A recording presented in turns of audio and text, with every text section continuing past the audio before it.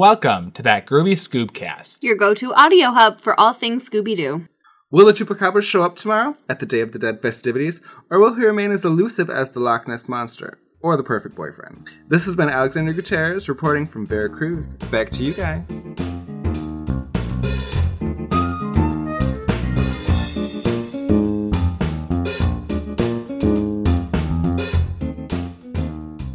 I'm your host, Derek. And I'm your host, Shannon. And we have a special guest host today. Welcome, Alex. Hi, everyone. Thank you for joining us today. Alex, how you feeling about being on the podcast today? I'm excited. It's going to be a lot of fun. Yeah? Get to tell you guys how this really is. How the movie was? Yeah, it was horrible. All right, well, before we really get into it, Alex, tell us a little bit about yourself. Well, my real name is Alexander. I'm actually dating the star of this show, Derek. And my bestest friend is the even bigger superstar, Shannon. Okay. You sounded really hostile about that. Yeah. Sometimes I get hostile. It happens. You should know this. This is apparently our super fan. Yeah. I'm the great. He's never listened to a single episode. I tried. It was just long. He supports us, though, I'm and very that's okay. supportive. I'm very supportive of the arts of Derek and Shannon. All right. So tell us a little bit about your relationship with Scooby-Doo. You know, how did you first interact with the cartoon? Did you watch it as a kid? What's your overall association with this show? Well, in all honesty, I did watch it as a kid, but not too much. I mean, everyone's watched Scooby-Doo. It's nationally, it's a big thing, you know? But besides that, I honestly only got into Scooby-Doo when I met Derek, because Derek is an avid Scooby collector and loves Scooby-Doo. Therefore, I was entrapped and forced into such. You're not the only one. There's a reason that I'm the one podcasting with him, and none of his other friends are. Oh, you got entrapped too? Yeah, it happens. Entrapment, it happens. So, I want you to say in one word, Alex, what are your thoughts on Scooby-Doo and the Monster of Mexico? Ignorant. To give you a little bit of backstory on this, Alex is Mexican and has a really firsthand view of a lot of the topics that are shown in this movie, right? Mm-hmm. And it's a little problematic. Most of it makes no sense. This movie is... It's funny because I loved this movie as a kid. I thought it was great, but as we always say, you know, when you watch it now, your opinion is so much different. And knowing how I review movies and also, you know, contextualizing it with how you feel about it, it really changes your perspective on the movie. Yeah, I agree. Well, this week we're not actually going to be doing the Mystery Machine match like we usually do. We just wanted to introduce our guest host, who we're really happy to have here today. So are you guys ready to dive into this movie? I am so ready. Let's go. All right. Well, we'll first start off with our premise. Our premise for Scooby-Doo and the Monster of Mexico is coming from Scoobypedia. Scooby and the gang are in Mexico for the Day of the Dead, but there's a Chupacabra on the loose. That is a very vague premise of what we just watched. It is, and the fact that they came in for the Day of the Dead, but we never really see Day of the Dead celebration. At all. Like, they start to kind of get into it, but everything they show is wrong. So they might as well, why even say that's the Day of the Dead? Like... It more seems like a coincidence that they were just there during the Day of the Dead. Yeah. Well, because they got the email from... Alejo. Because he's pen pals with Fred, and so we got the email saying, like, hey, the rainy season is over. Which it's not. Which it's not, but okay. And then, you know, they go to Mexico, so it was kind of just and it's also the Day of the Dead. Well, the beginning of this movie takes place in Veracruz, the city that Scooby and the gang will be visiting in Mexico. We see all sorts of really fun festivities going on. There's people playing instruments. There's tourists shopping and hanging out. Really fun evening. And we see our main supporting character, Alejo. He and his son, Jorge, they're playing some instruments. And they're also playing with their chihuahua, Chiquita. And Chiquita notices a strange shadow off in the distance. So she goes and follows it. And she eventually finds El Chupacabra. When we first see him, he's like all shady and there's like a glowing green light, which I think is really weird, the green light, because it just seems like a special effect more so than actually being necessary for the monster's costume. But I did note that this Chihuahua is really brave. She starts barking at it like she's going to take it on. No. That's just Chihuahuas. Yeah, well, I have one. I know. Yes. Right. Well, and I literally wrote, fuck that dog. And then I crossed off that dog and just put Chihuahuas in general. I just have to say, how is it that he did not notice that little Jorge went missing? I wrote that too. Because that's just bad parenting. Yeah. And, like, Mexican parents don't play that shit. I'm just saying, my parents had, like, an arm width length thing. You get hit for doing that. Well, he also shouted the dog's name when he went after her. So he's still just standing there playing, just, oh, there's Jorge. Well, you see, like, what I'm saying is, like, Jorge even said, Chiquita, and, like, started following her. Like, how did you not notice that? That's just bad parenting. That's bad parenting. Yep. So Jorge ends up finding Chiquita, confronting the monster, and then Alejo eventually notices that Jorge's gone, goes and finds him, and he picks up Jorge and Chiquita, and it's just like, El Chupacabra, and freaks out, and he runs back to the town. Okay. I also want to point out that Jorge, at least in my opinion, looks like the annoying kid from 13 Ghosts of Scooby-Doo. Flim Flam? Yeah. Little bit, I think. Like a distant cousin. Maybe. You're comparing a Mexican to a Himalayan. I don't know, they looked similar. You're racist. That's racist. Okay, so Jorge goes back to the town square and just starts yelling that the Chupacabra is here. Yeah, he and Alejo both do, yeah. So I just have to throw this out there. Like, when people just run out of nowhere and just like, hey, there's a Chupacabra, most of the time people don't just, like, hysterically run away. And, you know, how many times have I walked into somewhere and been like, oh, look, there's Jason. And you don't see people just freak out. Oh, yeah, it's Jason. Right. Oh, my God, it's Jason. Right. It was like they went into hysterics. The entire town was in chaos. Okay. The only thing I have to say about that is because, first off, that wasn't a Chupacabra. That was Bigfoot. Yeah. Chupacabras don't look like that. They describe him as the Mexican Bigfoot in the movie, but in actual mythology, no. That's not what he is. No. In actual mythology, a Chupacabra is like a 12-foot dog. With, like, it's creepy. And it's, like, more vampire-ish instead of, like, a whole bunch of teeth. I've never really been familiar with, like, what it actually looks like, but I do know for a fact that's not what it is. Exactly. But I agree with Alex that it's so funny how the town just goes into utter chaos when he's just screaming about us, but the town never actually, like, sees it. He's, like, hiding up in the tower, and you see him, and, you know, he's just like, ah, and that's when they show the intro credits. But, like, no one actually sees the monster. They're just taking this guy's word for it. And, oh my God, end of the world, everyone freak out. Because Jorge would never cry wolf. No. Well, even the tourists are freaking out. Like, you probably don't even know what a Chupacabra is. Why are you freaking out? So we do see the monster briefly. You know, he's hanging out in a tower watching over the town go into chaos. After we see the monster, it cuts into, like, the intro credits. So we see the title of the movie, and we see, like, you know, this is a Hanna-Barbera production. And something that I wanted to know, just from a graphic designer perspective, is that all of the font for the credits is Comic Sans. I hated the intro entirely. Because they have those green glowing eyes of the Chupacabra flying around as, like, the motif of the intro, which also doesn't make sense because they don't really emphasize the eyes a lot in the movie. Something I noted, I really paid attention to the credits for this movie because Velma and Daphne's voices kind of bothered me when I was listening to them throughout the movie. I noted the fact that they actually are the original voice actresses from the 70s. I was surprised to find that out because, yeah, their voices kind of annoyed me. And then they were different, weren't they? I felt really bad when they were like, the original cast is back. And I was like, shit, I hated them. Particularly Daphne, though. Yeah. I think Daphne was the one that sounded the weirdest. She just sounded a lot more adult, and I think that's just because, you know, this is 30, 40 years later, but yeah, it was just something that threw me off. Can we all talk about the gang emailing or chatting each other on their desktop computers? Yes, because so many of that messed me up. Have we ever seen the gang email? Like, they've never texted, emailed, whatever. Like, they're usually together, or they'll call and be like, hey, let's go hang out for a sec. Well, here's the thing with that. The Monster of Mexico movie is one of the 9 movies that fall underneath the What's New Scooby-Doo era.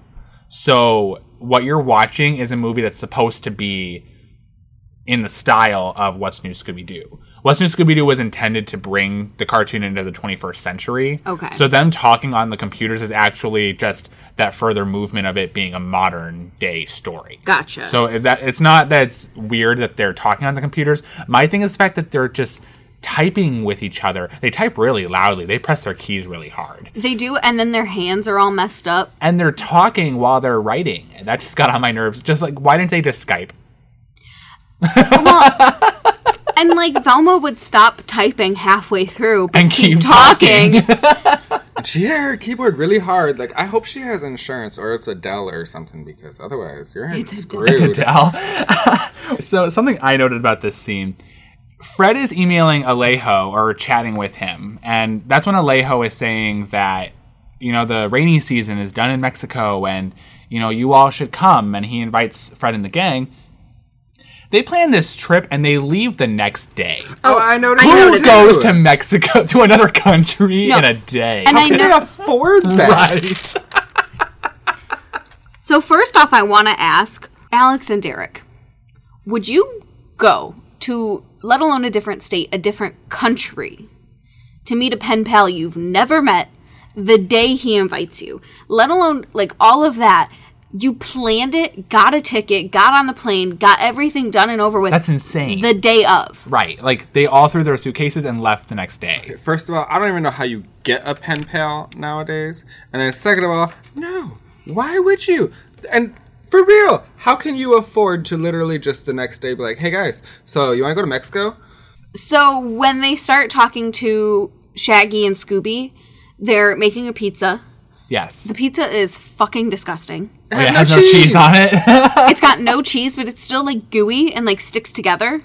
And I could never eat that. That's disgusting. I feel like there's something wrong with that sauce. Yeah. I think it's funny that Velma tried to entice them to go to Mexico by describing the Day of the Dead. She says it incorrectly, but she basically says, hey, this is the day where the dead come back to life for 2 days. And it's like, why would that make them want to go?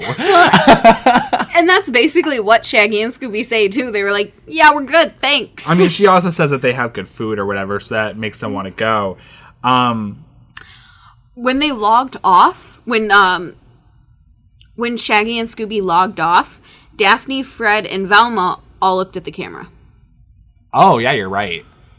My only other note for that part, like that whole typing part, was the fact that whenever they got their emails, it was all in their voices, like the notifications. So like Fred's was just like, you've got mail, and it was Fred saying it. And when Velma got hers, it was like, Jinkies, mail, or something like that. I'm like, oh, okay. I wish my email did that. Well, and then it was all of their catchphrases. Like, Yeah. Zoinks, you've got mail. Right. So Shaggy and Scooby think that it's appropriate to just pack food on this trip to another country. And they forgot salsa? Right. And they're going to Mexico. Like, that's legit salsa I you're wouldn't about to get in bring Mexico. salsa to Mexico. I'm getting real salsa in Mexico. Right. So that's when we get the first music montage of the movie, where we just see a lot of fun scenes of their vacation coming down. The only one that I really noted was that when they were going through customs and immigration, they were passing over the border, and Shaggy's passport has Scooby's face in it. I'm like, how did that get approved? Well, and I want to point out that the passport guy already looked pissed off before he even saw the picture. I saw that too. Like, he smiled and nodded at Daphne, and then he picked up the Shaggy's passport and looked at him like, fuck you. And then he opens the passport. And then he opened it up and was like, wow, actually, fuck you. He's already suspicious of this guy. And then imagine, like, when they do, like, the random check on his suitcase, and they're like, fucking all this food. But I want to know, because before that, they were absolutely petrified of a skunk. They all saw it in the street. And They got out of the car. They got out of the car. And went onto a billboard when they were in the car. So you left the safety of the car, walked past the skunk, and went up a billboard. And, like, billboards are high. You have to climb That was all a the lot way of up work. there. And they got there in like 5 seconds. I will They note, were scared. I will note that billboard was a Smiley's Entertainment billboard. Oh, I missed that. I noticed that. Yeah, we'll talk about that later.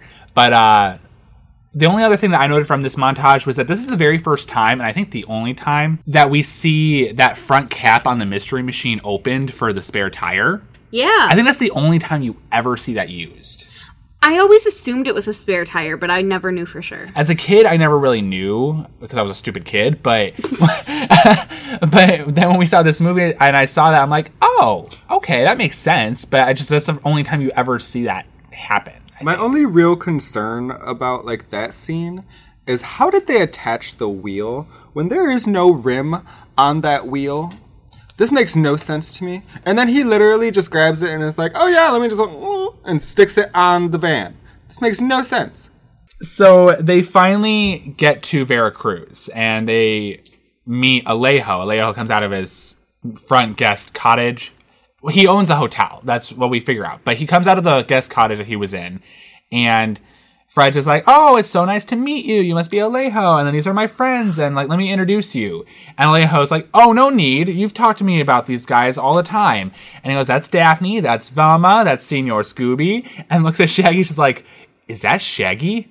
He doesn't look like he can eat everything out of your house at home. And Fred's just like, he has a really fast metabolism. I wanted him to be like, yeah, he gets his stomach pumped weekly. No, it's just very blunt. Just, yeah, he's got a fast metabolism. Eats everything. So something I thought was a little, I don't want to say it was ignorant because that was the point of the joke is that they're supposed to be ignorant. But I think it's funny that the gang thought that the guest cottage that Alejo first came out of was his entire house.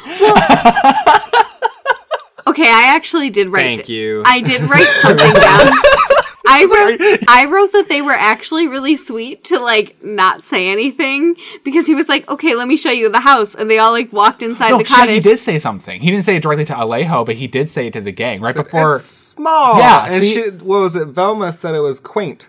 No, Daphne did. Daphne no, said yeah, because Shaggy was just like, oh, it's and Daphne's like quaint, and he's like small, and then Alejo comes out. I'm just like, really? Oh, I missed that part. Yeah, I did. I did notice that. Because I was just kind of like, they didn't really they weren't rude about it. It was just like, oh, okay, like, so this is what we're staying in. Well, the gang's never like outright offensive, in my opinion. I think it's just the movie and the nature of the movie is ignorant. Yeah, they just don't know. No, they're just poor ignorant white people.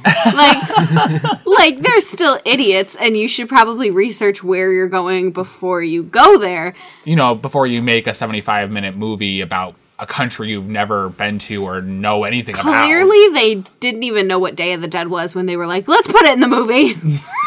Yeah, you can kind of see that. They describe it as the Mexican Halloween. Yeah. That's not what it is. Day of the Dead isn't even in Halloween. It's not even close. Mexicans, we celebrate Halloween too. I know, that's why, because I was sitting there, they said something about Halloween, I was like, but it's not Halloween yet. It's not. We celebrate that too. Yeah, they go trick-or-treating also, but Day of the Dead is celebrating the dead. Different thing. That's not in Halloween time.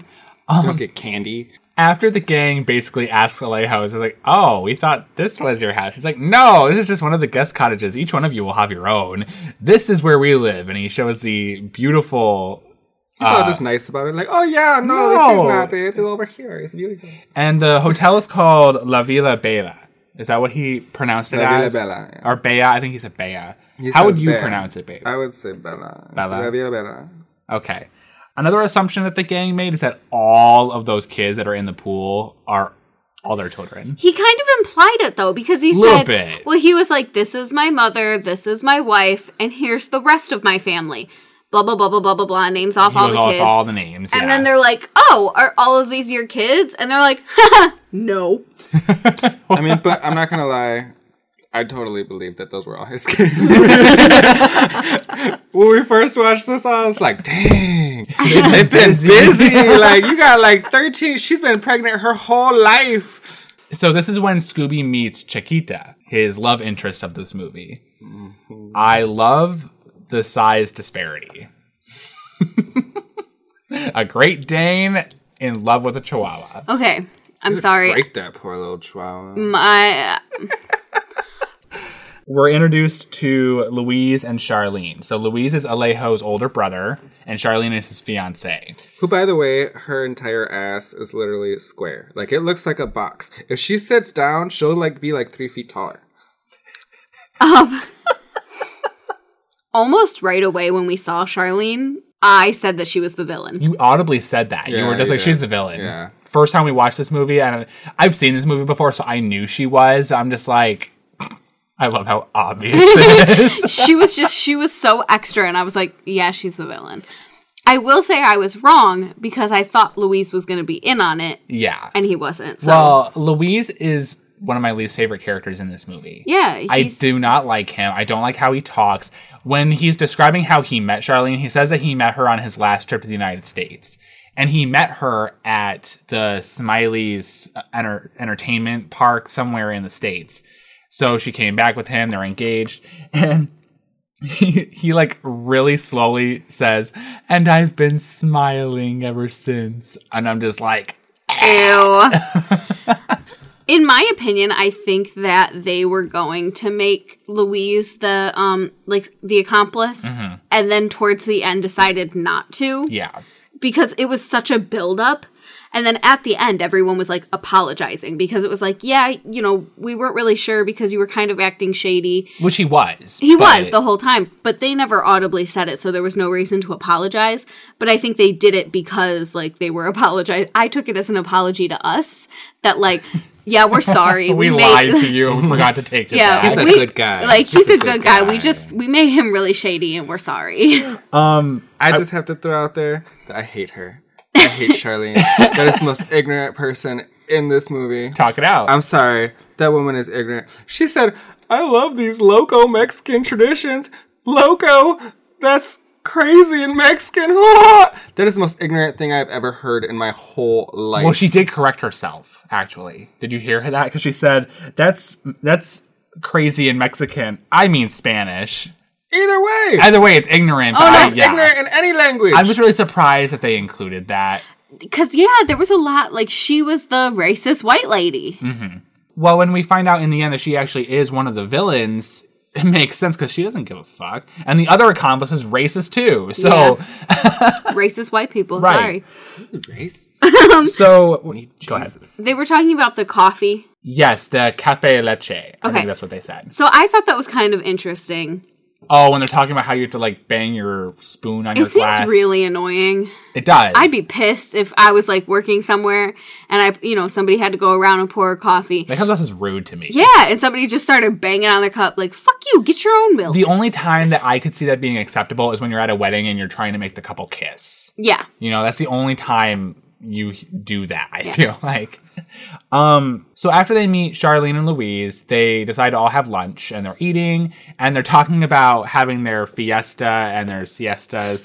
They're interrupted by Diego Fuente. He is a very well-dressed older gentleman, and he asks Doña Dolores, Alejo and Louise's mother, if he could have a word with her sons. And she just, like, takes a moment and thinks about it, and she's just like, as you wish. Probably because they're tired of his shit. Like, supposedly he's been trying to get them to sell this land forever. Mm-hmm. And so she's like, oh, yeah, whatever, fuck off. I mean, like, old Mexican women are hardcore, too. They're mean. I met your grandma. They don't so that's a...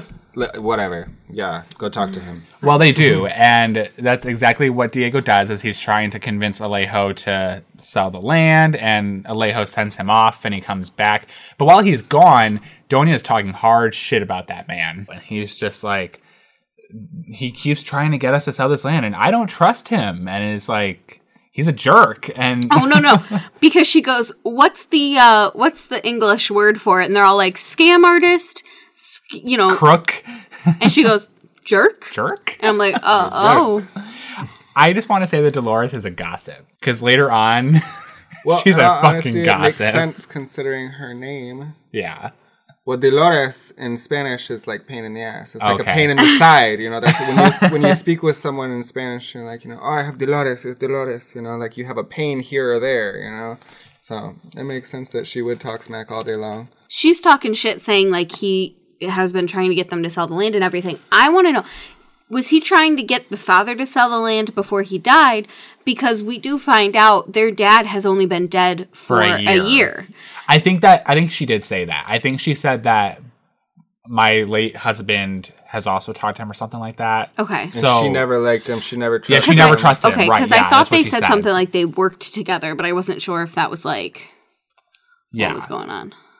But I would say, yeah. Okay. They've known each other for quite a while. anyway, the brothers come back with Charlene, and they are just like, yeah, he did exactly what we thought he was going to do. And now they're getting into this discussion about selling the land in front of the gang, which I'm just like, save it for later. That seems inappropriate. It does. And they also really get, like, I don't really know what the proper word would be. It's just, they talk about a lot of, like, adult topics in this movie that's for kids. Like, Louise is just like, oh, but brother, maybe you should consider selling. Investing all of your assets into land is foolish. I'm just like, that went over my head. And I was like, what? They say that the reason why they're considering selling the land is because they're not getting good business. The hotel's not getting a lot of tourists or guests. And that's when Charlene mentions that the big old monster is causing it. So they all go inside because once she says monster, there's the classic lightning and thunder and it starts raining instantly. So it's not the end of the rainy season. I was going to say, so the rainy season's over? They go inside and they're talking about the chupacabra. And that's when they're starting to talk about it being the Mexican Bigfoot. Well, and what Alejo describes is Bigfoot. Yeah, it's not what we described earlier is believed to be El Chupacabra.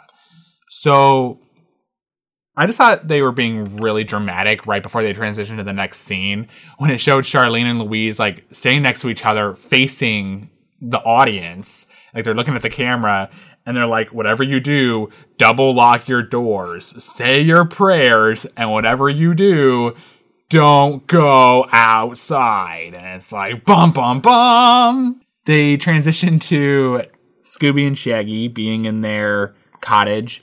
They're laying in bed, and they start thinking that they're hearing the chupacabra outside. They're freaking out about it. Well, it was funny because they had stacked everything up against the door. Like their and dresser they're like, and yeah, everything. and they go, yeah, who would believe that? That's ridiculous. And they're like holding the things from the chimney and...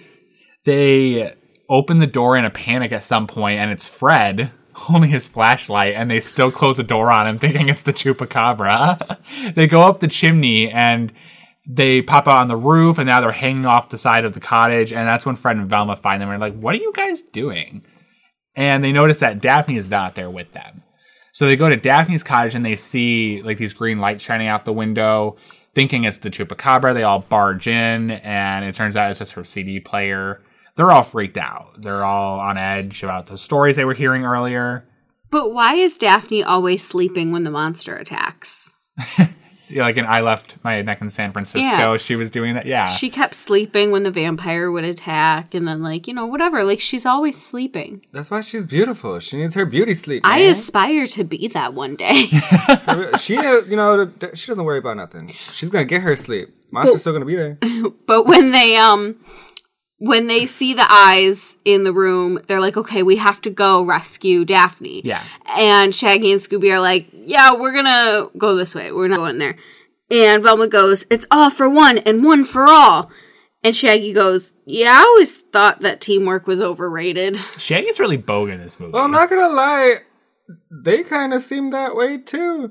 You know how many times they send Shaggy and Scooby just like, okay, I need you to go off that cliff, or like, hey, go, set of this trap hypocrites, with yeah. this monster. And now, of all times, when it's okay, we need you guys in there. We gotta stick together as a team. This is a team thing, guys. Yesterday, you just sent me out there to like get killed by Nessie, and now we're a team. And now we're a team. And now we're a team because Daphne's in there. She's all asleep. I want to talk about how Velma wears curlers.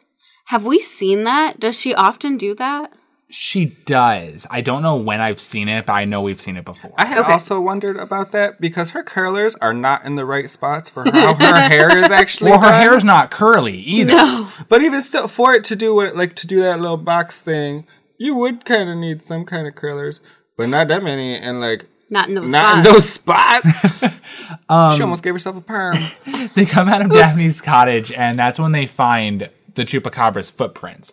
They note that it came up to Daphne's window and then went back to the hotel. Why didn't they follow that? That was my question, because We're a gang when it comes to Daphne. It's headed back to the hotel. Fuck your pen pal, Fred. They can die. Right. Even besides that, there's like other people there too. There's the pen pal. There's all those kids, because he said they're going to be there at least until the end of Day of the Dead. The employees. The grandma, the wife, Charlene.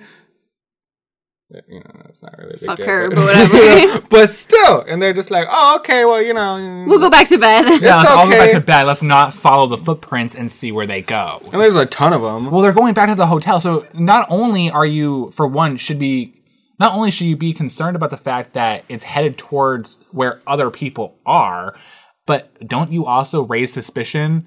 Why is it going back to the hotel? Maybe it's someone in the hotel. Yeah. Well, what makes it worse is they don't check. It's No, just exactly. like, But that's yeah, my point. I went Is that back they to the don't? hotel. Yeah, that's my point. Is that they don't check. They just go to bed. Daphne's not sleeping in the hotel. We don't care.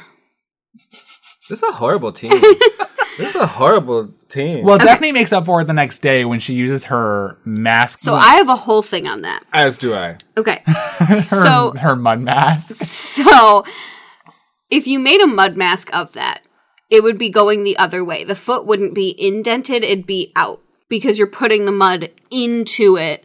It'd be 3D, not indented. They keep one of their clues in this movie is that they use Daphne's mud mask to make an imprint of one of the footprints they found. And they note that it has the little specks in it, which is supposed to be our first real clue that there's weird specks in the footprints. Mm-hmm. That's supposed to be the coffee grains. Oh. You didn't catch that? No. It's such a really subtle clue, but yeah, it's supposed to be the coffee grains. Okay, hold on. But second off, I get that, like, Daphne's pretty, but that's a lot of mud mask. Thank you. She had a whole thing, like the size of her torso of mud mask. So today is their day for investigating in Veracruz. They're trying to get some answers about what happened the previous night, and they decide that what they're going to do is interview the citizens of Veracruz. They're going to use Velma's video camera and like report what's going on. I thought it was interesting that, you know, Daphne is the reporter, and Daphne's always been the one in the gang that's like stood up as the journalist. Because remember, like in Zombie Island, how she's an actual TV host, and in I don't know if you've really read the comics, but in Scooby Apocalypse, she's a journalist too. So this kind of makes sense why she's the one that's reporting. While they're asking everybody, like, what does the Chupacabra look like? What does the Chupacabra do? I wrote down all their questions and answers. Oh, okay, go ahead, do it, because then I have something to say after that. So the first question she asks, which is to the kids, is what does it look like? And one kid says a gorilla, one says a bear, and one says an alien. She asks what it does, and someone says that it eats goats. He says it really, like... He doesn't give a fuck. He doesn't give a fuck. It's like, they're not my goats. Someone said that it crushes and destroys crops. And then this little girl just says, he's a bully. Yeah, he is. She is. Well, no, remember I say later that Charlene's not always the Chupacabra. Yeah. By gender. Did you just assume the Chupacabra's gender? Yes, you did. Daphne asks what the Chupacabra sounds like. Someone says a coyote. Someone says an ape.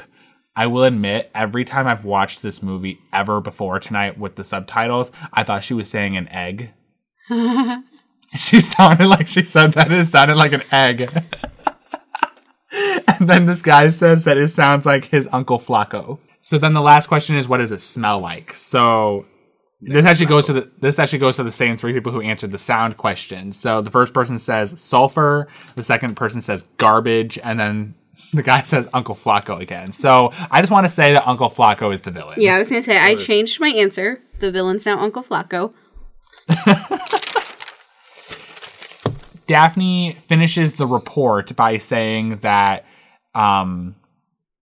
by asking if the Chupacabra will be showing up at the Day of the Dead festivities, or will it remain as elusive as the Loch Ness Monster, or the perfect boyfriend. I'm just going to throw this out there with that quote. I feel like Daphne is just desperate for a man right now. She's just like, or is it the elusive boyfriend? Are her and Fred fighting right now? Probably. He needs to step his game up. They're in separate rooms. She's sleeping all the time. This ain't cool. He needs to do right. But, like, she says as elusive as the perfect boyfriend. So, like, clearly, the perfect boyfriend isn't around that often. She definitely doesn't think Fred's the perfect boyfriend. Like Fred's I around said, a lot. He's around a lot, not doing what he's supposed to be doing. Maybe he's around too often and she's feeling suffocated in the relationship. And she wishes that Fred was a little bit more elusive. That shit just got real deep. Sorry. Whoa. After she signs off, Velma's like, back to Velma. And she like... Well, that's what she said. Yeah. Daphne did. And so Velma's like, back to me or whatever she says. Daphne's laugh, because she pauses and then goes, ah! And I was like, oh, okay. So after the video interviews, that's when they find that the Mystery Machine's been vandalized. Someone spray painted on the side of the van in Spanish, leave today or you won't see tomorrow. From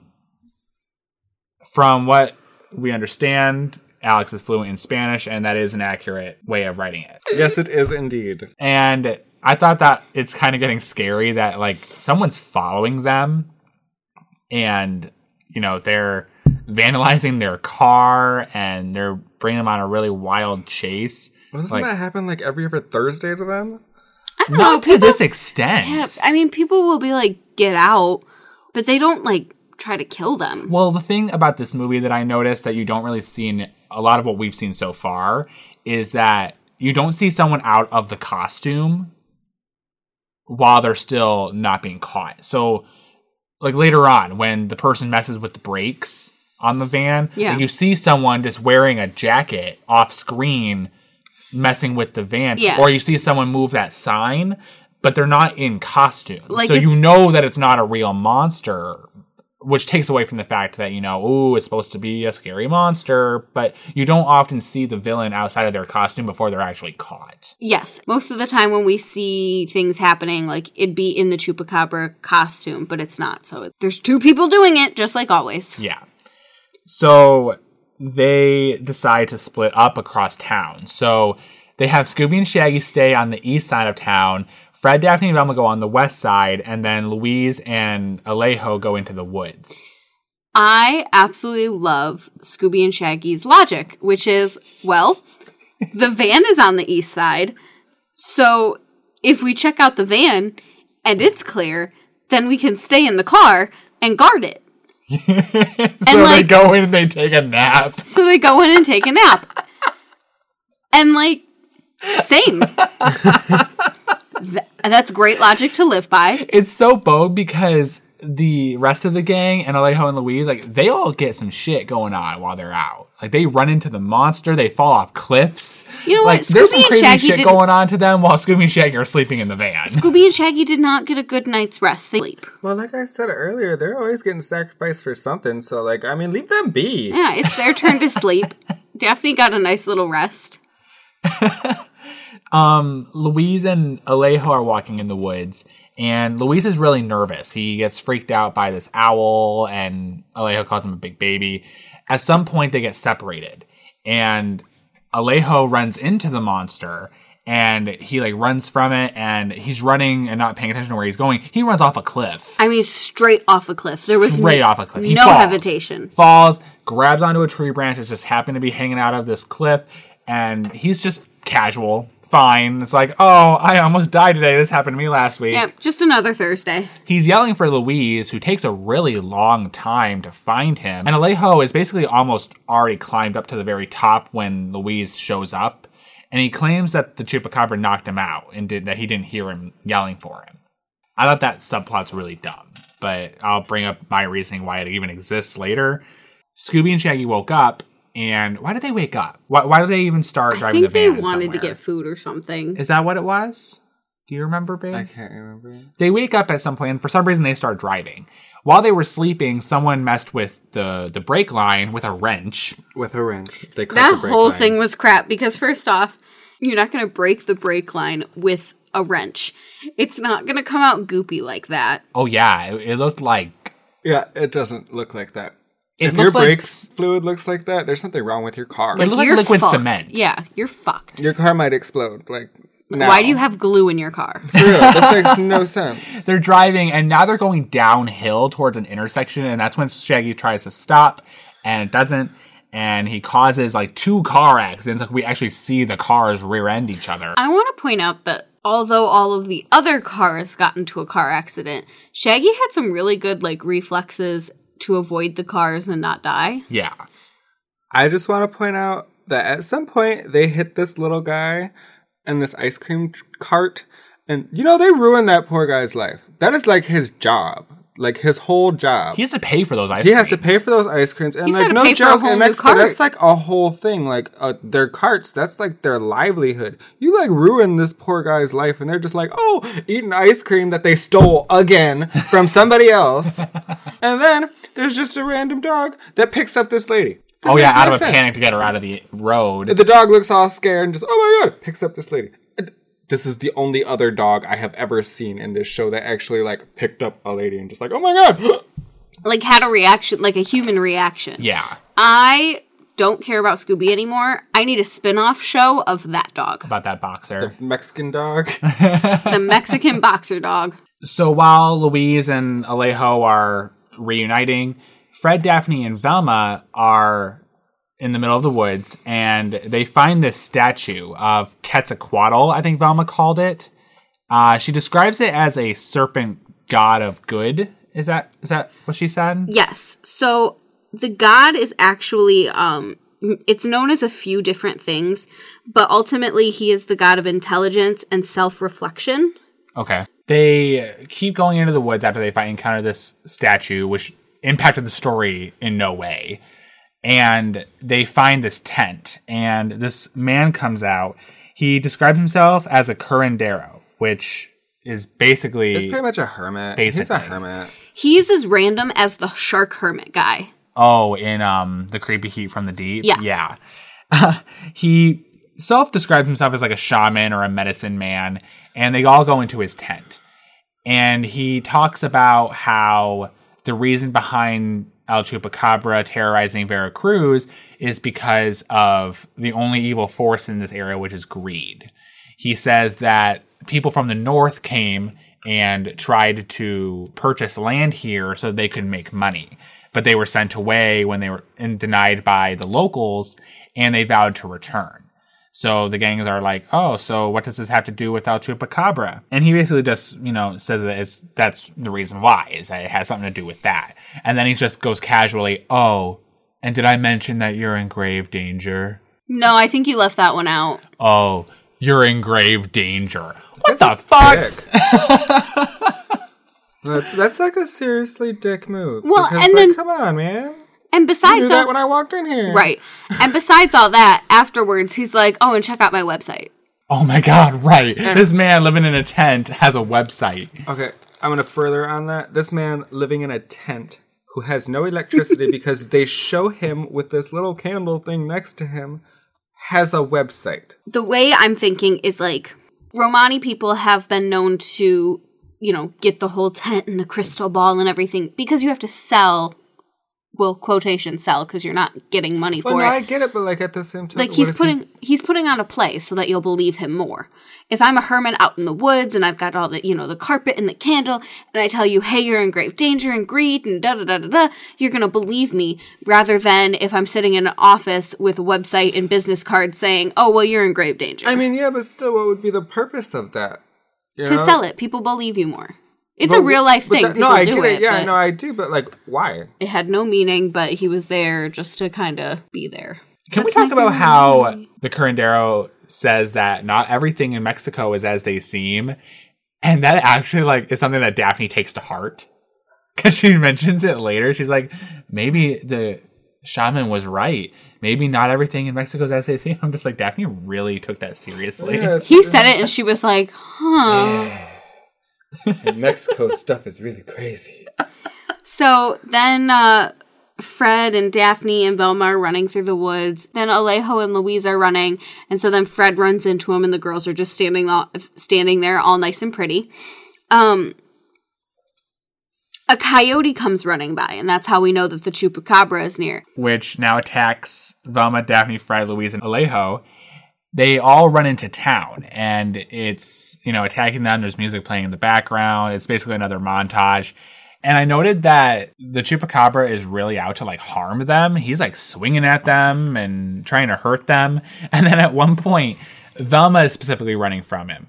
And she puts her glasses and her poncho on this cactus. And the Chupacabra hugs the cactus, thinking it's her. I'm just like, so did he just want to hug you? I just need a hug. I just need a hug. Sometimes that's all you just really need is just a hug, and it will unchupacabra you. I do want to note that fucking Velma found her glasses pretty quickly. Yeah, they didn't make a gag out of that. Usually it's, not being where are able my to see. glasses? Yeah. She bent right down, picked those motherfuckers up, and stuck them back on her head. It's because it's been 40 years. She loses them all the time. That's You something might I as well forgot pick it to up. mention. At the very beginning of the movie, when she got the email from Fred and Daphne, she was looking up the laser eye surgery. Oh, yeah. Did you even see that? Yeah. Maybe she got it. Maybe she just needs to have the glasses on for a couple more days. In a before day? They go to Mexico in a day, Shannon. She had a lot going on. I don't think you can go get laser eye surgery that day. Well, I can't go to Mexico tomorrow. Well, I mean, if they have enough Maybe. money to just go to Mexico tomorrow, I feel like they might have enough money to just I need you to fix this eye real quick. So during this montage, they meet up in front of a movie theater while Scooby and Shaggy are still driving the Mystery Machine in a panic. And I noted that the movie theater was featuring Legend of the Vampire. You two didn't really catch it because it was really subtle, and I just know because I'm a big Scooby fan. The Legend of the Vampire is the Scooby-Doo movie that preceded this one. The one where they go to Australia. And it actually had... They're basically, the plot of that movie was they go to Australia for a rock concert. Well, they didn't go there for the rock concert, but it happened to be going on. And the poster... kind of like Day of the Dead. It's always a coincidence. Things always just happen when they go. Yeah. Well, the poster that they made for the Vampire Rock music concert was on the walls outside the theater. It was the same exact poster, which I thought was really funny. But now I have a theory which expands upon Scooby-Doo Goes Hollywood. Okay, talk it. Okay, so in Scooby-Doo Goes Hollywood, it's revealed that all the Scooby-Doo Where Are You cartoon episodes are actually acted TV shows. They're not just a cartoon. And Daphne, Fred, Velma, Shaggy, and Scooby are played by actors of the same name. In that movie, Scooby quits the show. And the Scooby-Doo show is canceled because the actor who plays Scooby is done. So I theorize now that the Monster of Mexico is not a real Scooby-Doo mystery. It's just the actors happen to be solving a mystery today. And that Legend of the Vampire was their most recent production that they worked together on. I'm down for it. So they get saved by Shaggy and Scooby, who happens to be driving by. They all hop on the van. They think they get saved. They hop on the van and they just keep going and they're like, bye, El Chupacabra. And I like the fact that the van is not able to stop right now. The brakes are done, but they all managed to get inside the van. Well, The cutaway scene, they're in the van talking to Shaggy and Scooby. and I like that everybody's all relaxed because, we escaped the monster and we're safe inside the van. And you look at Shaggy and Scooby's face and they're still like, oh fuck, oh fuck, oh fuck, oh fuck. Because they can't stop. And they realize they can't stop. Did you not realize that they can't stop because you had to climb in the van while it was moving still? Yeah. I don't know. They end up running out of gas in front of a gas station, which was convenient. It was Charlene's magic, Medallion. Oh, we forgot to mention the medallion. Before they left to investigate, Charlene gave Louise a medallion for good luck. We'll discuss the medallion later. But while they're at the gas station, Alejo buys a ice pack for Luis's head because he got knocked out by the Chupacabra. And Daphne tries to apply it, but can't find the bump. And Luis is just like, oh, it's right here. Thank you, Daphne. And Daphne's like, okay. So they fill up gas and they go. But they don't fix the brakes. but suddenly the brakes are fixed. Yeah, they're fine now. They are driving and they're like, well, the Carindero said that we should look into the past. And they just conveniently find a sign for a museum of anthropology. Okay, that's... Convenient. Yeah, very convenient. So they decide to go. They go to wherever town this takes place in, and we see the villain who broke the brake lines on the Mystery Machine take away the sign. Which implies it's a trap. It's a trap.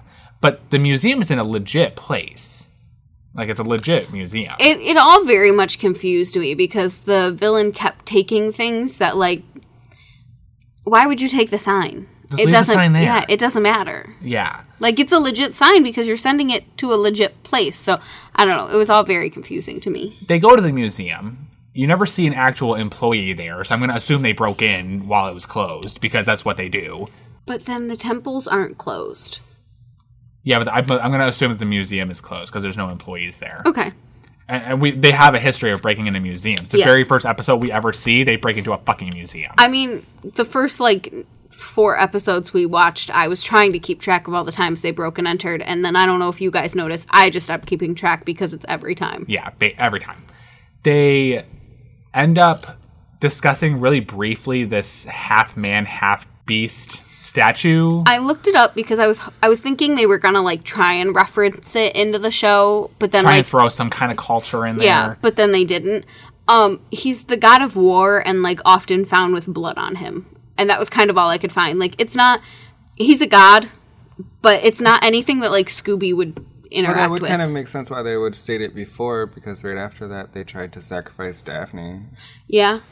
Yeah, I guess it's so vague and it doesn't explicitly get mentioned again. Velma's just this is interesting. Half man, half beast. And that's it. Yeah. That's all that's said. I'm not even kidding. That's what's said, and that's it. I did have to dig a little bit because when I typed in half beast, half man god, a bunch of centaurs came up. And it was oh, okay. Well, so, wrong culture. Yeah. They end up finding this woman who poses as an employee at the museum. Super! I'm just going to throw it out there. How is it that none of them are concerned that this is a white woman in the middle of Mexico who speaks no Spanish? She's obviously very American. And you are in the middle of Mexico. And what is it? The Mexican International Museum. Anthropology of something like that. Don't you think that, the person who's going to show you around, or even some of the workers, or most of the workers, probably Mexican. Most likely don't speak that much English. Well, shouldn't they also be shocked that anyone's there because they broke in? Well, I assume because it's a trap, the door was unlocked and everything. Okay. But so they didn't break in. The gang didn't, but I assume Charlene and Mr. Smiley Face did. Okay, but so we're saying that right now, because they have a history of breaking into museums, right now they're not breaking into the museum. No, I don't think they are. No, I think they just came in. Yeah. Okay. I mean, if anything, they didn't break, but they definitely entered. So then we also get one of my favorite quotes of, leave it to Shaggy to go to a museum and find the toys right away. Oh, because they're riding those, little scooters around. Yeah, what kind of museum has scooters like that? Because I kind of want to go to it. I wonder if the county museum does. They follow this woman into this, presentation room and sits them all down. She spins this wheel that has a bunch of years on it, and it lands on some year in the 1300s, and now all these special effects are going all over the place. There's animatronics. It doesn't say anything about the time period. No, but it was kind of cool. It was cool, but it just made no sense. No, had it gone into more detail of that time period, I think it'd be kind of cool. A bunch of warriors appear out of nowhere, and the woman starts talking about how the ancient peoples used to give sacrifices to the gods by ripping out their hearts and all that jazz. And then she says that she now wants a volunteer from the audience. No. She picks Daphne to do it and lays Daphne on the stone bed? Sacrifice table, yeah. On the sacrifice table, and puts a blanket over her. I'm just oh my god. All of the warriors start surrounding the table, and they're all ready to rip out Daphne's heart, and you actually see the woman looking all evil and smiling over her. She's ready for it. She's ready to rip out this woman's heart. There's a bunch of fog, and then they disappear. A bunch of green arrows start flashing on the floor, leading them out of the room, and they're just you've been warned. So now we know, this was a trap. Well, the gang now knows this was a trap. These are the same people who vandalized the mystery machine. I have a question. Mm-hmm. So they reveal a few moments later that the table moved, and it reveals that secret staircase that leads down. But the staircase doesn't go anywhere, because the staircase becomes that slide, and then they ultimately are supposed to go into that fire pit. Yeah. So how did they escape? with Daphne. Because I wrote that. My thing that I'm thinking is that they turned the lights off and the soldiers kind of grabbed Daphne and ran and probably went out the green arrowed lit way that the gang was supposed to go. But instead the gang took the Aztecian trapdoor and thought that that's how they escaped. Yeah. Okay. Here's my other thing. Who are all of these warriors? Okay, Who are all these people? The only thing that I can come up with is because... What is Mr. Smiley's name? Mr. Smiley, that's all they call him. Oh, they probably work for him. Well, Do you think they're employees? I was thinking it was animatronics because everything else is special effected in. Okay. So it's either more employees or That would make animatronics. sense either way. I want to believe that it's other employees because there's always someone else that doesn't get caught. Like the Art Swindlers gang. Yeah, they're still out there. They're still out there. And I believe that these guys are still out there too. Okay. This is the beginning of another montage where the rest of the gang are trying to find Daphne. They go down the staircase. It accidentally turns into a slide, and they're all like going down the slide, and a bunch of nonsense. I don't want to go into detail about it. It's just a bunch of nonsense. And my only question is, what's the fucking point of this tunnel underneath a museum? Somehow, after all that nonsense, which again, I don't want to go into detail because it was just a lot of stupid shit that impacted the story in no way. They end up in the actual temple area, which Alex was really pissed that they kept describing the temples as... It's a pyramid. That is not a pyramid. It's still upsetting. He was so mad while watching this movie for the second We time. had to pause The it. entire time, they refer to it as a pyramid. It is not a pyramid. It's a temple. It is a holy place. They're freaking temples. This makes no sense. It makes no sense. Alex's big pet peeve about the movie is that they're being called pyramids. Well, so then we find Daphne on top of one of the temples, which, I'm sorry, she was on like a whole bunch of rubble, first off. She was just like standing on like something that looked like a crumbled temple. But she's standing there blindfolded and tied up in the middle of a temple with a whole bunch of tourists around. Yeah, there's tons of tourists walking around, and no one says anything about this woman who looks like she is in peril on top of a temple. Well, then she gets herself out. Right. Just somehow. How long have you been standing there? What's worse about that is she's not even concerned at all that literally 5 minutes ago, you were just kidnapped by like 12 guys and a chick trying to cut out your heart. Honestly, it And you're probably... just like, it let's go. It happens often for her. I don't think she'd be surprised. But it's not even mentioned. It's not even like, yeah, she just kidnapped me, and I almost died. I don't even know how I got here. She's like Alejo falling off that cliff. It just happened last week. It happened. Yeah, you cool. Almost got sacrificed yesterday. It was a good day. And then Fred tells her, "Oh, you stay up there. We'll come up to you." Fred, she's already untied. Have her walk the fuck back down. Meet halfway, if anything. Yeah. There's no Those things are point. tall. There's no point in me walking all the way up to you just to turn around and walk all the way back Even down. with that, I feel like in this situation, you would kind of more so want to be on the ground than Yes. on top of this temple because, like, why would you want to be that high up? And so what if you get pushed down and all the way down you go? Yeah, it made no sense. But then another thing, they come down from the temple now, and that's when they notice the statue that apparently wasn't there before. It's and a then it just fake falls statue. apart. And it triggers this like cage that rises out of the ground. So I have 2 points here. One, what's the point of the statue? Was it just to trigger the cage? It was to make everybody think that they were vandalizers. But when did that statue get placed there? Quickly. I mean, Because it wasn't there before. They passed right by her, and just a moment later, it's there. well, and because it's not very well put together because it falls apart without Instantly. anyone moving. So I assume it's just kind of like a bunch of rocks like stuck together. But second off, you guys were talking about disrespect to the temple. Putting a jail underneath the temple Well, that's that just my point. rises. My point is just, how long has that thing been there? Where Probably does a it while. rise from? What really gets me on that one is when they say that they have to push them out of here because it's going to upset the gods and all of these people, not to be racist in any way or anything, but they're all white. Oh, yeah. I have never met a white person that's going to be like, oh my god, Well- to the gods. Well, we need to mention Paco. So Paco is like this animatronic eagle. Bird. He's an eagle that is like saying that he's there to protect the gods and their temples, and he's saying, "Oh, well, you need to run them out. Honor the ancient gods." And yeah, I thought the same thing, Alex. Was that these people would not be looking to appease these ancient gods. They're all a bunch of Christians from Texas. Come on.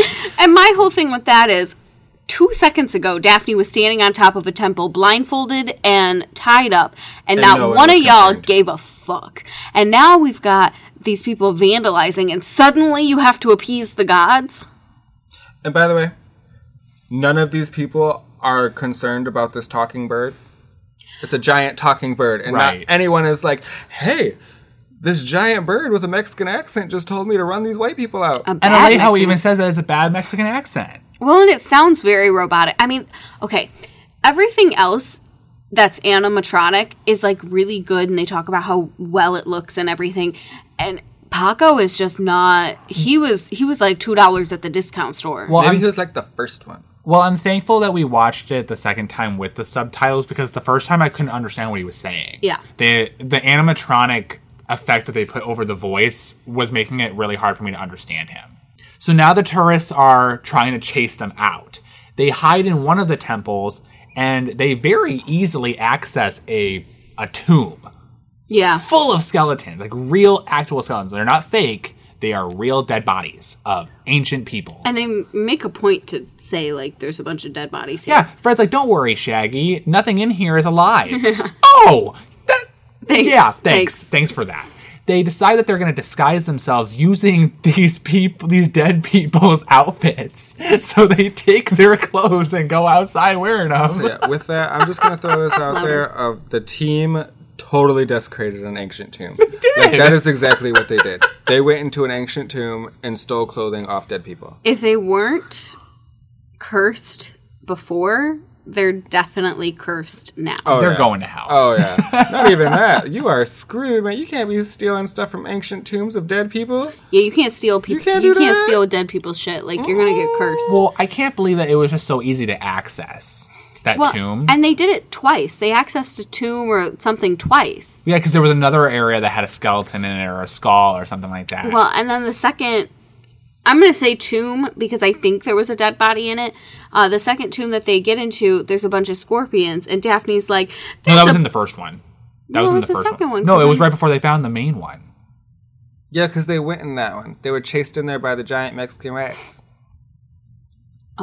Yeah, because Daphne said that the scorpions were spiders, and Val was like, no, those are scorpions. Okay. And they're like, oh, because that's better?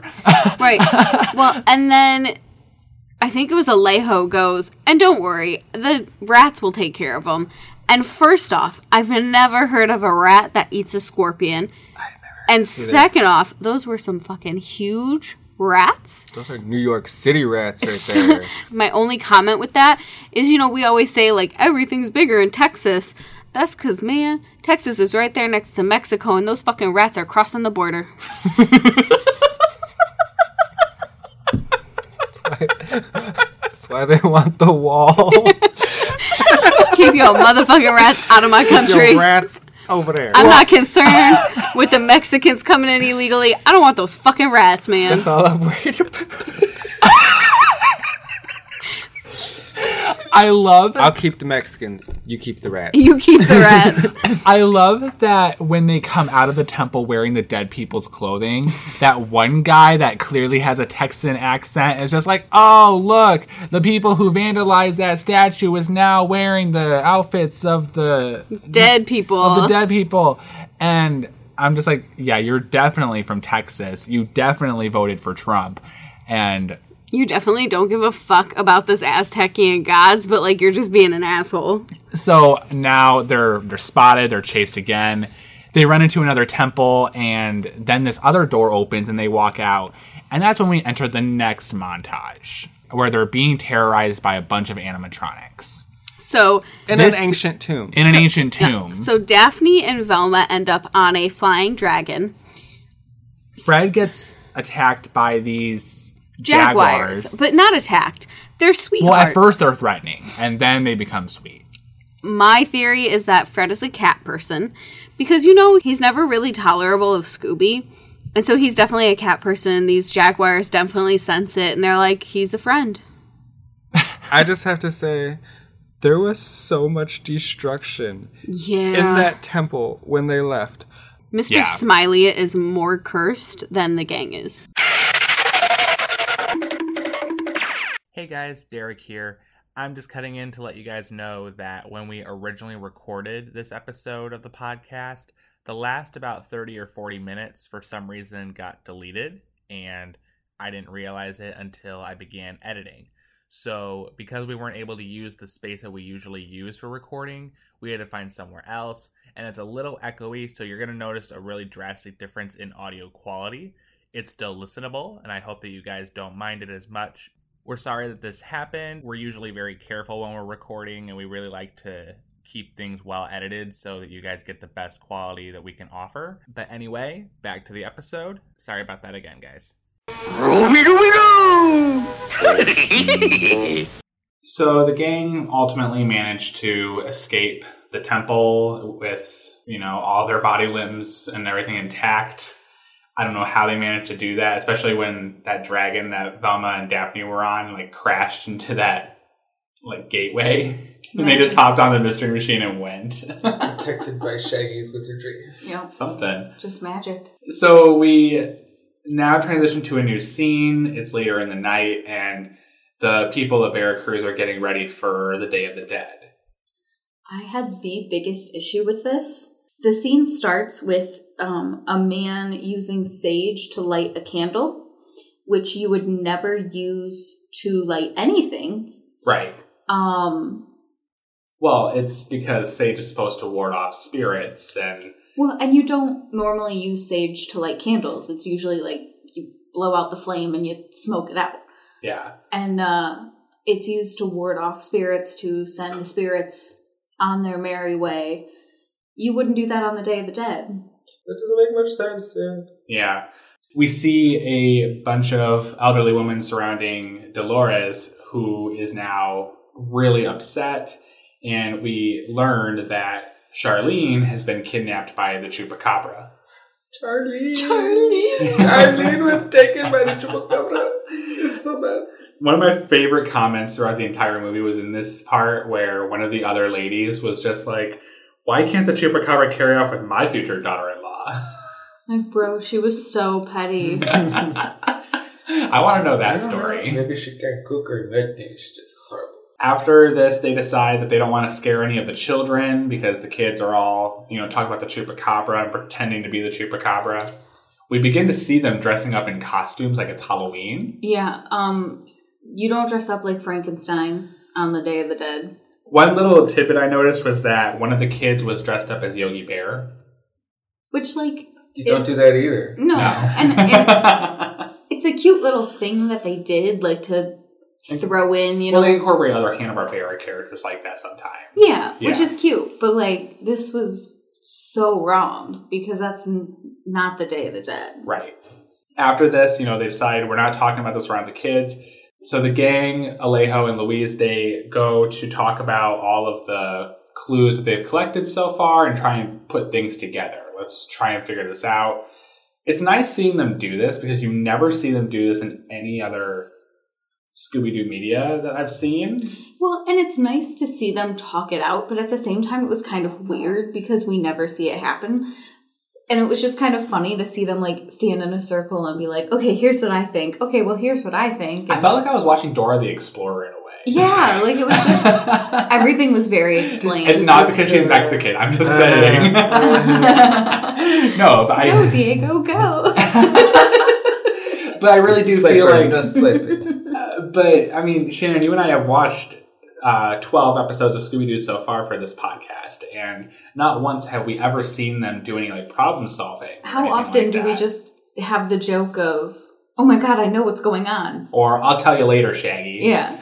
No one discusses this with the gang, and I feel like all of it comes out in the end, as opposed to, maybe this is connected to that one guy or something like that, or before they even formulate a plan, they're talking out all the clues. What does it all mean? What could be going on here?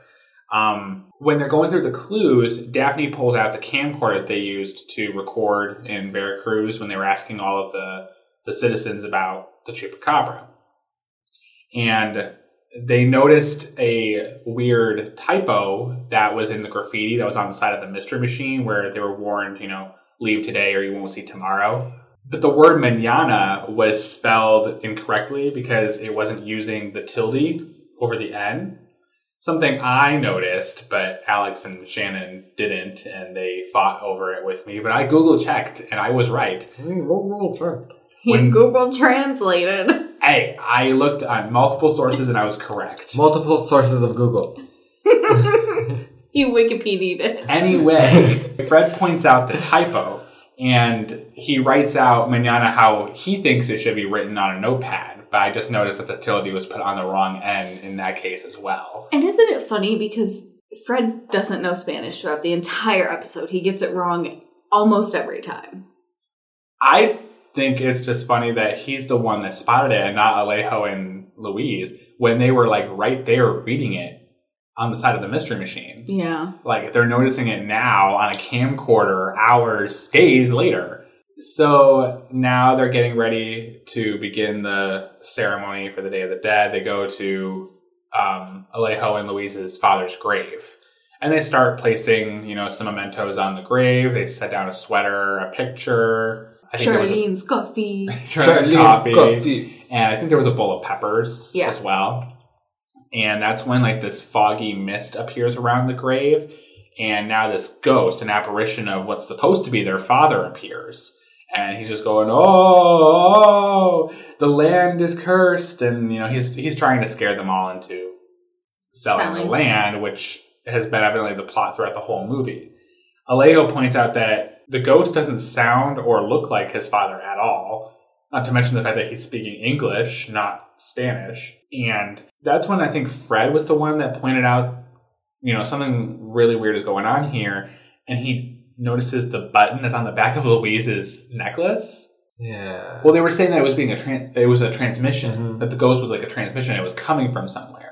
So he goes, hey, wait a minute. He grabs Louise's necklace and presses the one button that's on it on the back, and it reverse transmits to wherever the ghost is coming from. It would never do that. Well, it turns out it's a tracker, but I'm just surprised Louise never noticed the button. I'm sorry, when you pressed it. Yeah, when you get a necklace, don't you kind of look at the necklace? Oh, not even that. What about just feel the button? Wouldn't you feel the button? Louise is just I put it on because my Charlene told me to leave it here. So now we're kind of, getting a little suspicious. Scooby and Chiquita, they go to the mausoleum where they're finding the traces coming from because they can only hear it because it's a really high frequency.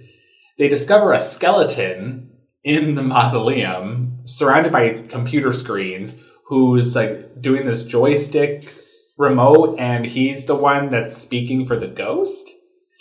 And when we say skeleton, it's not real skeleton. It's a man dressed in a skeleton costume. It looks like one of those cheap Halloween costumes you'll get at, Rite Aid or something. That was rude. That was throwing shade where shade did not have to be thrown. Come on, Jen. You don't Did you see Rite Aid. how long it took me to register that? I was how dare you? I was on to my next thing and I was like, wait a second, hold Jen, you don't even like Rite Aid, whatever. Anyway. Had they made this just the Monster in Mexico on Halloween instead of the Day of the Dead, this movie could have been rated so much better. Not so much better, I'm sorry. Maybe half a point. But half the mistakes they're making are really easily avoidable. Yeah, just replace the word Day of the Dead with Halloween. But I don't understand why he's in the skeleton costume. I think it was supposed to be the Wizard of Oz thing.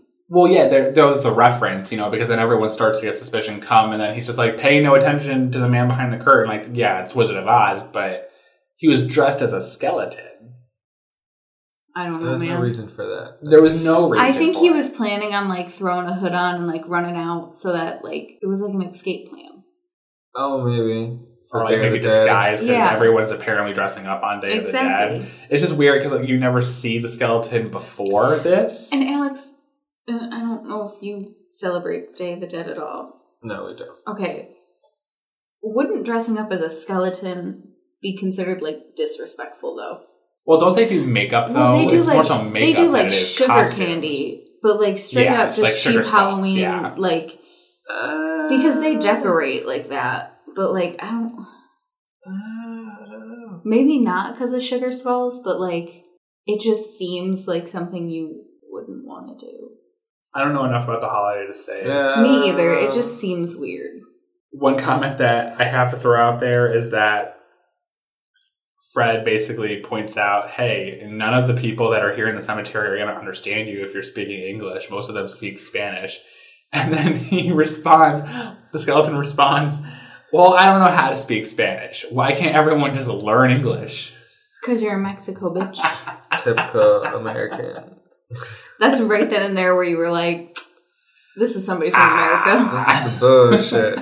Well, it's interesting. It's Charlene. Charlie. Well, it's interesting that as a kid, that doesn't really like come off as a super funny joke or anything like that. But now you hear that and you just hear the ignorance. Like it's just straight up ignorance. No, it's supposed to be ignorant. So they end up capturing the skeleton. He didn't even make it out of the mausoleum. It turns out it's Mr. Smiley, who has been he's the owner of that amusement park franchise, and It's where, what's his face, Louise and Charlene met. yes, that's right.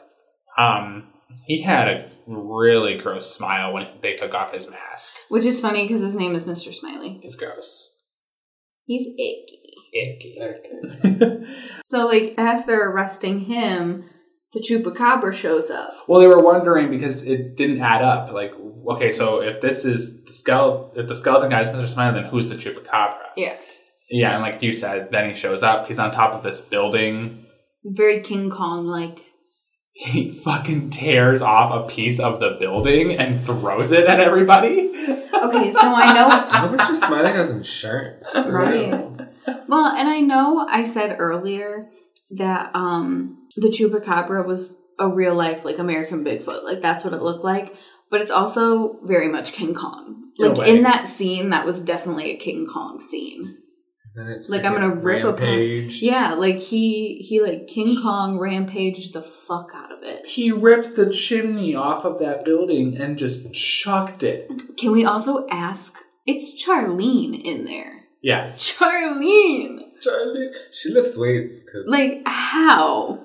Excuse me? It's never explained, like, the strength, honestly. Like, because you also got to consider that, you know, Charlene was definitely not the Chupacabra all the time. No. And she did it on stilts. Yeah, and she did it on stilts. But what I'm saying is, you know, Charlene wasn't the only one that was in the Chupacabra costume, because Mr. Smiley must have been in the costume when she was kidnapped. But, like, whoever was in the costume's not fitted for super strength or anything like that. No. So they're just strong. The only thing that it has in it is just the stilts. That's the only, like, add-on to the costume itself. Everything else, you gotta do on your own. So they must be lifting weights or something. It just baffles me how strong this guy was. So this begins the final, like, montage chase scene of the movie. Everyone's in a panic. Everyone's running everywhere.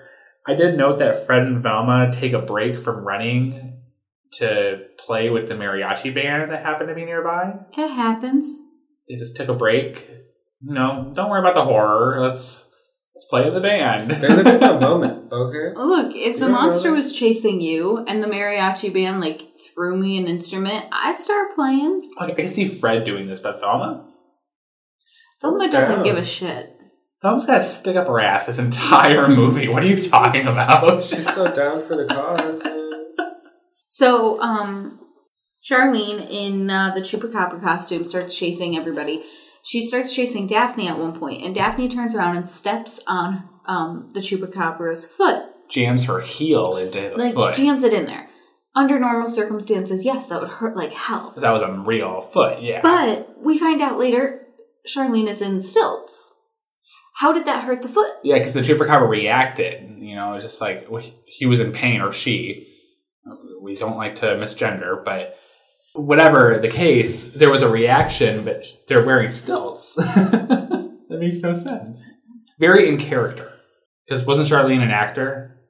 So she's very in character. She can't go out of character. She's got a lot of aliases, you know. She keeps it real. Super.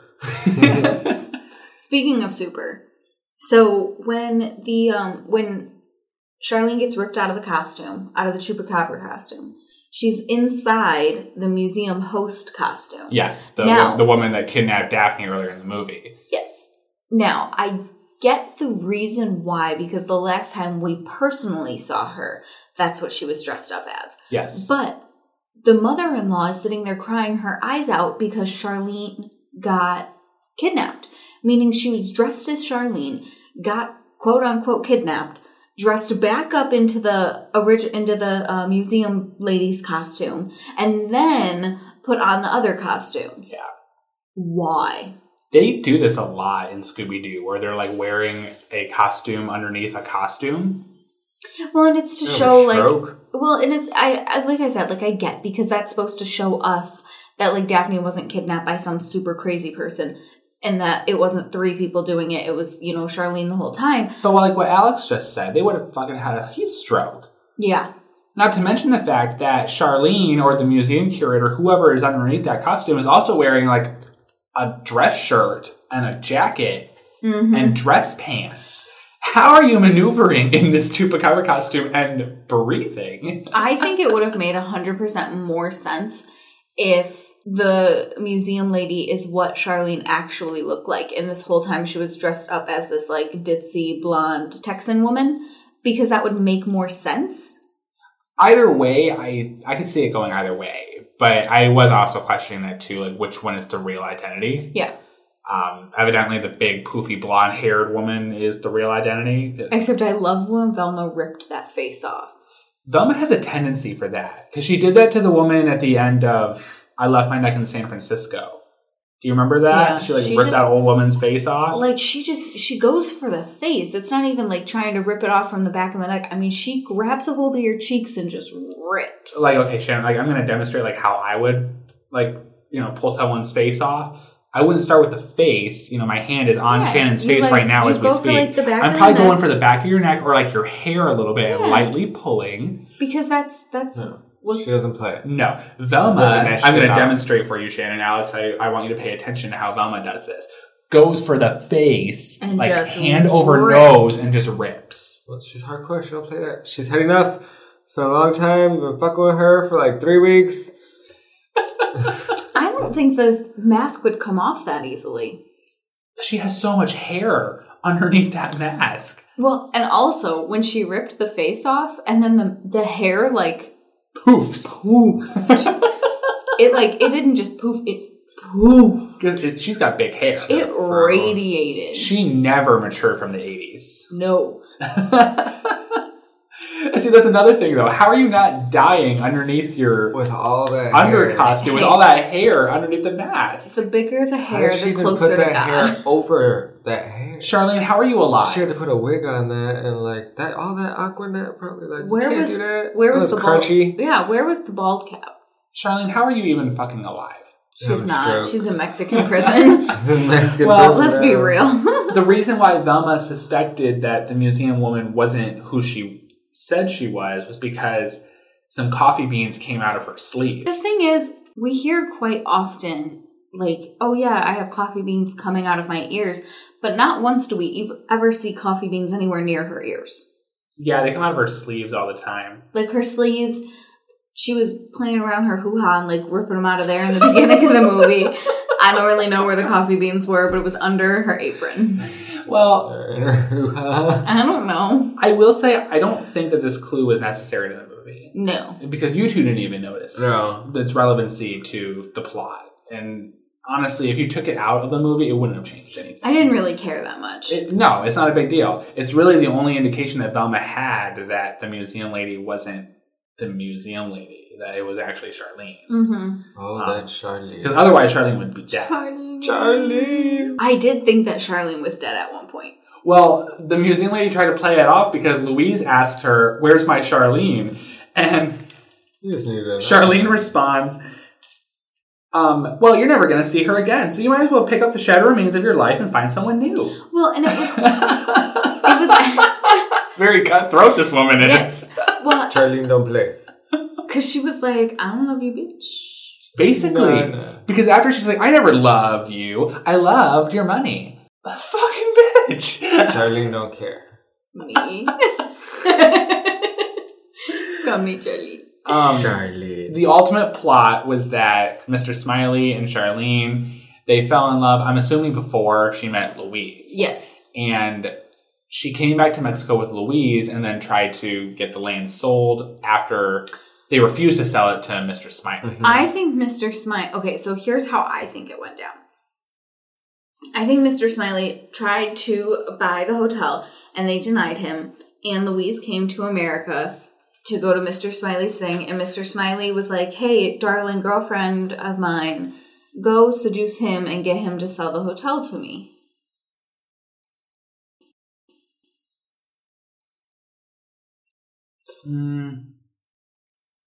I don't know.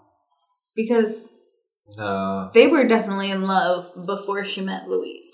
I'm thinking that the plot kind of thickened when they met Louise in the first place, and after they met Louise, they tried to buy the land. Because then what would have happened was Mr. Smiley would have bought the land while Charlene was married to Louise. All that money would go to Louise. And then Charlene would divorce him and then get half the money. Okay. And then come back to the States with Mr. Smiley. Okay. My last note that I have for this movie is how, everyone's apologizing to each other because, we were wrong to suspect you and blah, blah. Because they're talking to Louise. Because they thought Louise was in on it. Okay. Honestly, for a while, I did too. I said this before, and I'll say it again. I think Louise was going to be in on it, and then the writers at the last minute were like, no, we're not going to put him in on it. Honestly, I think he's just one of those stupid guys who's just, ho. Well, like, throughout the I didn't whole... like his character. No, he was really annoying. Throughout the and whole then thing... he was going to let his brother die. Right. Well, throughout the entire thing, he's sketchy, and he's whatever, and then at the end, they're like, and also because nobody said anything about thinking it was Louise, and then everybody was apologizing to him after. For suspecting him? Yeah, and I'm like, but we didn't know that you suspected him. I know I suspected him. I didn't know Velma agreed with Well, him. the reason why they probably didn't bring up their suspicions of him was because he was right there when they were all discussing the clues earlier. They're kind of hardcore. Well, they'll straight up tell you. Well, Velma's hardcore because she'll fucking rip your face off. You are a suspect. Just so you know. Suspect. You know what? Now They've that I'm done that thinking in the about it, past. Velma does that. She did that to Bo in Zombie Island. Yeah, They've she done don't that play. before. Like, I think you might be the killer. I think you might be the killer. Well, why me? Well, you're kind of creepy. Well, no, but think about it this way. You go, I think you're the killer. Why? I'm not the killer. Convince me otherwise. Okay, where are these killers coming from? This is Scooby-Doo. They kill people. I think you're the chupacabra. Convince me otherwise. Back to my last note. So Alejo and Louise, they step away and they're having a separate conversation where Louise is basically confessing that he didn't get knocked out by the chupacabra. He actually ran away out of fear of losing his only brother after losing his father. So let me die. I'm going to let my brother die because I'm afraid of him dying. That'd be some shit Tony would do. That would be though. Your brother? He would. It's not his fault. He'd be like, I was so scared to lose you that I ran away. And you died. And your response would be like, it's alright, man. It's okay, I know. I get it. I get it. But see, my response would have been, okay, that's cool and all. I forgive you. But you owe me $11.50 for that ice pack I bought you. Right. Because, yo, He's dumbass. like, oh, it hurts back here. Oh. Shut up, Louise. Ass. Do either of you have any other notes to end the movie, or are you guys ready to start talking about our scores? We can talk about our scores. Louise sucks. Okay, well. So, Alex, since you're our guest host this week, we are going to have you start off. What was your rating for Scooby-Doo and the Monster of Mexico on the Scooby Snackometer? I'm going to give it a 3. A 3. 3 Scooby Snacks. Can you talk it out for us? I mean, it was pretty good. Not really. No, I take it back. It wasn't very good. It was kind of horrible. But the art in it was really nice. I liked the animation of it. But that was about it. The story The story was horrible. It was a horrible story. It was all over the place and what the fuck? This made no sense. I thought it was supposed to be like the Chupacabra, and then they were in a temple, and then they got kidnapped. There's a lot going on in Mexico. This makes me not want to go to Mexico. You're scared. from there. Yeah, I'm scared now. What are we teaching children? Don't go there, you'll get kidnapped and then chupacabra and... Well, not everything in Mexico is as they seem. Apparently, because that shit was not real.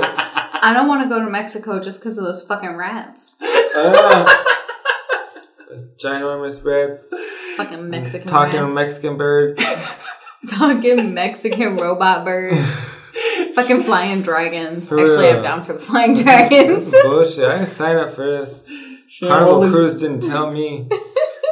Shannon, what was your score on the Scooby Snackometer? I actually rated it a 2. A 2, okay. Talk it out. I hated it. Okay. Isn't this what you gave the Dynamic Scooby-Doo Affair? I probably gave everything this. No, I think the Dynamic Scooby-Doo Affair I gave a 3 because it had Batman. Okay. Anyway. But I hated it. I did not like the storyline. There were way too many wrong facts. And yes, the animation was beautiful in some parts, but there were just way too many cockeyed Mexicans. There were, though. There was a lot of cockeyed Mexicans. Like, I could have looked past a few, but, like, every Mexican was cockeyed. And, like, you Who's gotta catch racist? yourself at some point. Even Charlene was, though, at some point. That's because she was evil. Evil cockeyed bitch. Any other comments? No. No? Alright, well, I completely agree with both of you, and just to make it easy for the actual rating system that we're going to do, I'm just going to flat out give it a 2.5. Make it down the middle. I think that's pretty fair. It's definitely not my favorite Scooby-Doo movie of all time. That's bad.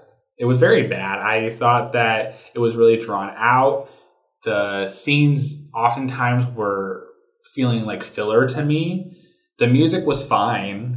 The characters were lame. I thought that, like, Louise, I fucking hated Louise. Fucking Louise. I don't know what it was. That character was just so annoying to me. But on top of that, just all of the ignorance and all of the misconceptions that this movie has about Mexico and Mexican tradition and culture really bugs me, because this isn't hard to figure out. Honestly, you could have consulted someone and actually gotten the facts. In fact, I think a lot of the people who were on the voice acting side of this movie are Mexican or of Hispanic descent. This would not have been a really hard movie to get right. Like, they probably could have just been like, hey, writers, just to let you know, we don't dress up like Frankenstein. They were just Well, excited you know to have what? a job. But the thing is, I don't know if they see the animation. I think they just stand there and they talk. Well, it's bigger than animation, though. The dialogue's bad. Well, yeah, the dialogue was bad, but... The dialogue is telling all these misconceptions and lies about the culture, and it doesn't help portray Mexico in an accurate sense. Well, and where you were going with scenes felt like filler scenes. They really did. I mean, think about when we were watching the new Scooby-Doo movies. And, like, you know, this season we had this Dynamic Scooby-Doo Affair. Most of that was filler, and we had complained about that as well. And this felt like that, but more. Yeah. And this was supposed to be like a, maybe not box office, but it's a movie. It's a direct-to-video movie. It's 75 minutes long, and in a way, I think that's actually supposed to be the minimum that makes a direct-to-video movie. So I think that a lot of this was padded really hard. Because there were just some scenes, I don't know if you two really noticed them, but there were some instances where I feel like there were just still shots that stayed way too long on screen. Yes. Like, nothing was happening. The characters weren't in the scene. You know they were coming. Like, there were sound effects and stuff, but there's nothing moving. Yeah. And I think that those little things are just the producers and the director's efforts to pad the time to meet that 75-minute mark. Well, and if you think about it, if every scene starts off with like 2.5 seconds of just still frame before the characters come on. Exactly. Yeah. I'm really sad to see that this is the first Scooby-Doo movie that we're reviewing on this podcast, because there are far better ones in the arsenal of Scooby-Doo movies. At least we know we can only go up from here. Not necessarily. I've seen some worse ones in this movie. So it's pretty bad, though. It was really bad, and most Scooby-Doo movies will be better. I know that there are worse ones, but I just wish we had started off with a better one, because this one really bummed me out in terms of quality and the story presented. We'll keep our fingers crossed for next season. Right. So with that, our official rating here on That Groovy Scoopcast for Scooby-Doo and the Monster of Mexico is a 2.5. Boo. So learns. next week is going to be our last episode of the first season of That Groovy Scoopcast. I cannot believe we're already here, Shannon. I want to thank everybody for staying with us. Right. You guys get to enjoy listening to one of us eat some really delicious hot dog tacos that Alex is actually going to make for us next week. I am not looking forward to it. I am, because I know that if I don't like it, I don't have to eat it, but you have to eat one full one. Oh, I don't know if we agreed on that. I think we did. Why come you gotta eat one full one? Because of the Mystery Machine Mac, we didn't do it this episode, but we do a weekly trivia. And the one who doesn't get as many points has to eat a whole hot dog taco. It'll be tasty. I'll make it tasty. I mean, I'm sure you will, but if I don't like it, I'm not eating the whole thing. I don't like hot dogs to begin with. Well, Shannon hasn't officially lost yet, so you basically lost. But that's not the only thing we're doing next week. We're also going to be doing our special topics. So we've watched one episode from each Scooby-Doo series so far, as well as one movie. Now we're going to do a special topics where we discuss either comic books or video games or any other kind of Scooby-Doo media aside from the mainstream It can be cartoons. It can be cross episodes with other episodes, anything fun like that. Yeah. So we do have a list of many different things that we could possibly discuss next week. Shannon, are you ready to spin the randomizer? Yeah. All right, let's hit it.